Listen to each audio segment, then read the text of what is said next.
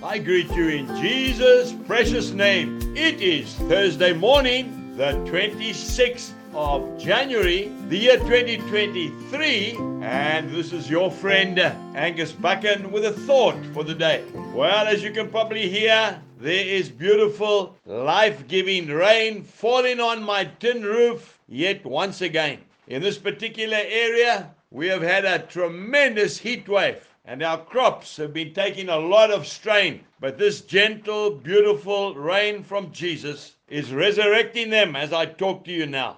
How are you feeling today in your heart? Are you feeling lonely? Are you feeling fearful? Are you feeling deserted? Well, I want to do something for you. I want to read to you probably the most famous psalm in the whole Bible. Yes, it's a prayer, and it's written by a man who walked so close with God and yet so often failed him. But this man knew how to repent. He knew how to say sorry, and God forgave him. We are reading Psalm 23, a psalm of David.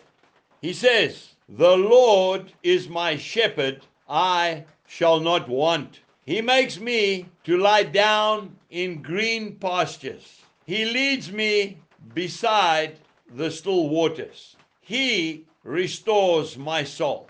He leads me in the paths of righteousness for his name's sake. Yea, though I walk through the valley of the shadow of death, I will fear no evil, for you are with me. Your rod and your staff, they comfort me. You prepare a table before me in the presence of my enemies. You anoint my head with oil. My cup runs over. Surely goodness and mercy shall follow me all the days of my life, and I will dwell in the house of the Lord forever." Amen.